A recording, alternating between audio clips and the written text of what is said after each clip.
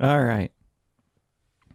So, what I wanted to talk about today is the cash flow for your business. So, this is something that I struggled with when I very first started my businesses. Most of them, I didn't learn this until a lot later on. And I think everyone starting out or even running a business, if you struggle with when it's time to pay yourself, when it's time to pay workers, paying your materials, things like that, this is how you need to learn to manage your money from the beginning. If you're already, into debt and you're struggling to do some of that, this is going to help you manage and understand if you are selling enough jobs, if your business is actually profitable, and you'll know right away.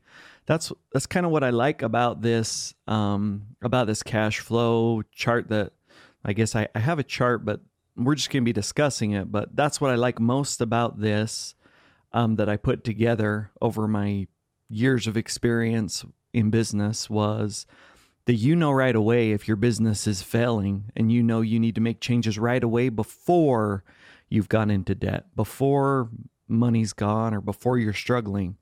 So you'll know right away if it's working or not. So in any business, whatever business you're in, if you think about what you're selling, if it's a service or maybe you do strictly labor, some of the other things could be like a product being sold. It could be, any of these different styles of business, you need to think about what the cost of your service is before you configure your profit. Now, when I started my shed company, I would sell a shed, and whatever my cost was, so say my materials were $1,500 and I'm building a $3,000 shed, then on that, I would take $1,500 to myself personally was my profit. That was wrong. And that's why I struggled at the first, because you assume your cost of materials and things like that to be what your costs are, right? And then as a small business, you go, oh, okay, all the rest is mine. And so that's where I struggled, and why my shed business in the beginning struggled. So some of the costs that you need to associate with your product or service, anything you're doing, is first off is like your labor. So you have labor to build something. Some products are a digital product. Maybe your labor is your biggest thing. Maybe you've purchased the software to produce your product, and it's a one-time cost, and you don't have any of those additional costs, like materials and things like that. But you still have the time that it took you to do it, and then you still have a lot of the other costs associated with the space you're renting, maybe your cell phone, things like that. So you need to take all of those things into account. So you should sit down. It's the most important thing for you to know is exactly what your expenses are for your business. So some of those, right? Labor to build, sales cost, gas. Maybe you pay a salesman, or maybe you pay for a lead, travel to get to or do estimates, things like that, or maybe to, create connections with people who are sending you business. And then you go to purchase of materials, goods. You got to know, like I was saying, you got to know every expense. Now, maybe you're in a place of business. Some of those expenses, you might have advertising, marketing, office expenses. Maybe you're selling a product that requires licensing, continuing education. So these are all business costs that can be written off through the business. But this is all money that comes to the business before it comes to you. You haven't been paid yet. Okay, so you're taking care of all of this stuff. You're taking care of the business first before you're paying yourself. So, but some of those things, right? Like meals, entertainment, you can go out with someone that maybe you're going to be looking to do business with, or you're already doing business with. That can be a write-off. So a lot of those pleasures of business, in a sense, can be written off. So you want to make sure you kind of know all of those things. So now I want to get into how to break that down so that say once your product or service is sold, you know the cost and you know what's actually coming back into the company, what goes back into the company, and then what comes to you personally as your income. So the biggest advantage that I see of this is knowing when you're being profitable in a month and when you need to get up off your butt and go work, right? You might be sitting down playing video games thinking that you're good for the month, or you want to take a break because, oh yeah, I did all this wonderful stuff, this month. But what you need to know, if you've sold, say I sold 2 or 3 sheds and I thought I'm good for the month, not knowing my numbers, I assume I'm good for the month, which is wrong because I'm not making as much as I thought I was making per shed. So this is just an example. I use sheds as an example because this is where I learned the lesson. So the example is I sell a $4,000 shed, or for you, just think about your product or service. It might be a $40 product or service. All of your costs, so all of my costs for the shed might be $2,000. Now that cost I might attribute to materials and labor. So when I was doing it, it was like, okay, this is all my gas. This is my labor to build the shed. And then once I collected that other $2,000, my thought was, this is my personal money. That's what I made. But of that $2,000 of profit, so the expense was materials and labor, any of that half is gone. By gone, I mean that goes back in the company, or you're paying for your materials. Maybe you're collecting that part up front to do the work. But that part, so you're not carrying out materials, right? Right now we're small. It's a cash business. So we're saying there's $2,000 of expenses. You've collected the $2,000 before you started the job, and you've paid for materials and you've paid for the things needed to get that job done, right? So now you're finally collecting your profit, if you'd like to think about it that way. So of the $2,000 of profit, this is an example of how it should be distributed in your business. So you take out 20%. 20% of that $2,000 you're putting back into the business. So that an additional $200 is going back into the business. That $200 is going to cover our supposed 10% of advertising, and then 10% to our emergency fund. And in the beginning, you might bump that emergency fund to 20% until you have 6 months of your company expenses, which is paying you, saved up. So really, it's almost like a savings in a sense, but for the company to be able to have a slush fund to pay employees in case work stops or in case something happens.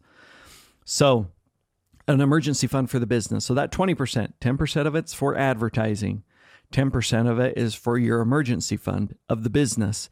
And that would be to pay you as a business owner or to pay workers. Now, of that $2,000 that you had taken in, the $200 went to that 20%. Well, and then $200 goes to the emergency fund. So that's $400, the 20% of $2,000. So as the business owner, you make $1,600. So you didn't make $2,000, you made $1,600. And that may be based on your saving needs, right?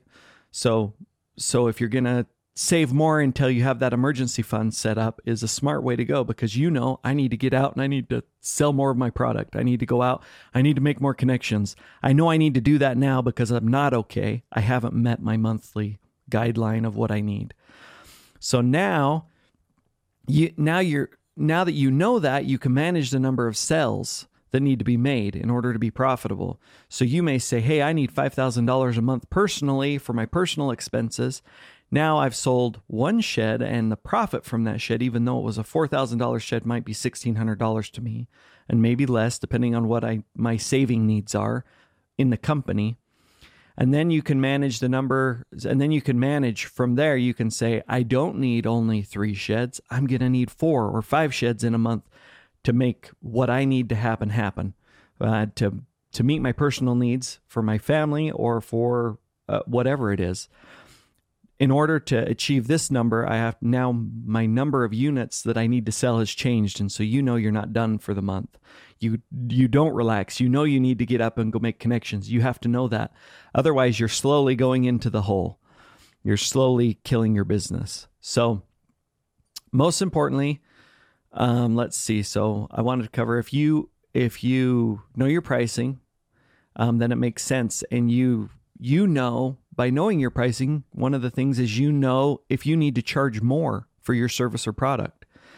And that's as you go along and you'll see other people selling the same service or product that you're selling and you'll go, oh, wow, maybe there's more there. Well, now I know why they're selling it for more, even though I thought, wow, I could sell that for way less. They have some additional expenses that they're keeping track of, and that's why their product needs to be sold so high.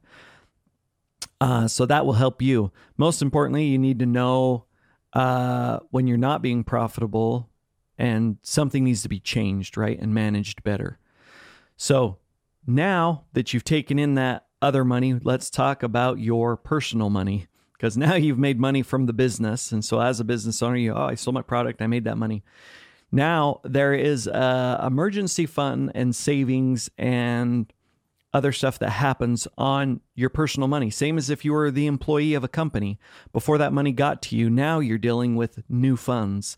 These are your personal funds. So as a business owner, you've got to go, okay, these are business funds when I start out. And then now that I've received that $1,600 from the shed I sold or from whatever I sold, and now I know what I need to do with this money. So from the $1,600 from that sale that you made, you may have 10% that you do for charitable giving. I think everybody should do this, because if you were ever in a bad situation, you know that there is an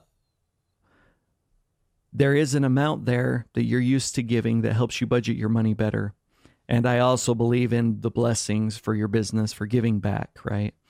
So when you give, you receive blessings. And even though you don't know what they are, that blessing comes back to you personally, and as using it as a business. The exposure for a business can also be good if you're giving money back, right? So just charitable giving, 10%. So that $160 goes into charitable giving. Then you have 10% or 20% that is going to go to your emergency fund. Now, that would be of that money that was left over, the $1,600 you received, that's $320. So you can spend the rest of that money however you like on your personal expenses. You're budgeting that way. But now you have saved for your emergency, your personal emergency fund, which may eventually, once the emergency funds built up, then that money will eventually be going into savings for you, for your household income. So let's say in the ideal situation, your business, and this is how I run my business now, your business, you save up income in the business for 6 months, and that 6 months is to pay you within your own business. So that's an emergency fund through the business to pay the employees. And to run the business, you may have other expenses in the business, like a place to rent and stuff like that should be in that. So whatever happens, you are good to make a decision on your business if it's failing or if it's not working out. Then you have your personal money that also covers 6 months. It's going to cover 6 months of your personal income. So when you have your personal money and you're putting away your emergency fund until you get 6 months of your personal savings in there, you keep contributing to that. That's your emergency fund. If something in your family goes wrong, it's not going to affect your business. So let's say you're in your house, a common one, the roof goes bad, which is something I do now with roofing. Your roof goes bad. That's a huge expense for your home, one of the largest expenses.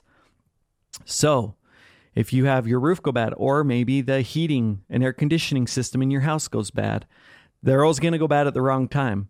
But it's not going to be a stress to you, and it's not going to be a stress to your business if you have an emergency fund set aside for those situations.